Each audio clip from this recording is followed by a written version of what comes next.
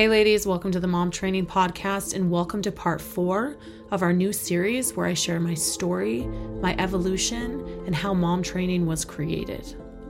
So being completely determined, I wasn't going to step into motherhood and marriage without having some training and practice under my belt. Hours of research and hundreds of mothers had graciously taught me about what they did and what worked and what didn't.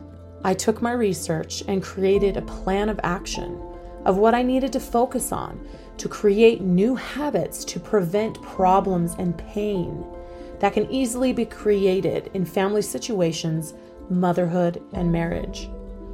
I knew that these skill sets, strategies, and mindsets needed to become habits, something I knew well and practiced often.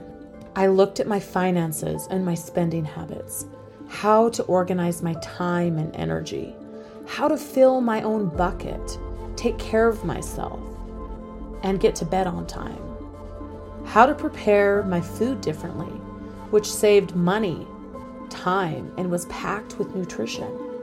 I wanted to learn how to communicate better with men and how to make sure to communicate so my needs were met.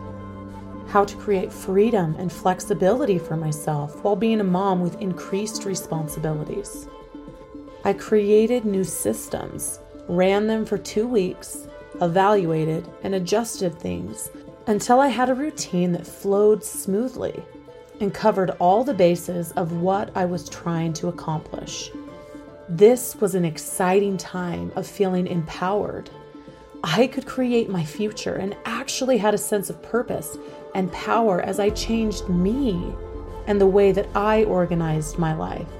I turned my focus and passion to learning these skills to be ready when the opportunity came to marry my best friend and start a family.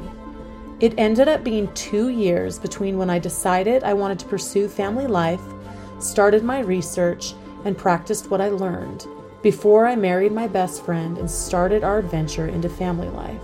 These key principles I learned from this time have changed everything in my experience in motherhood.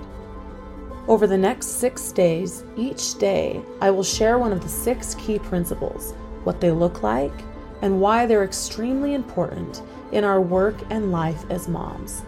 Tune in tomorrow for part 5 as we dive into the first key principle of what I learned. See you tomorrow.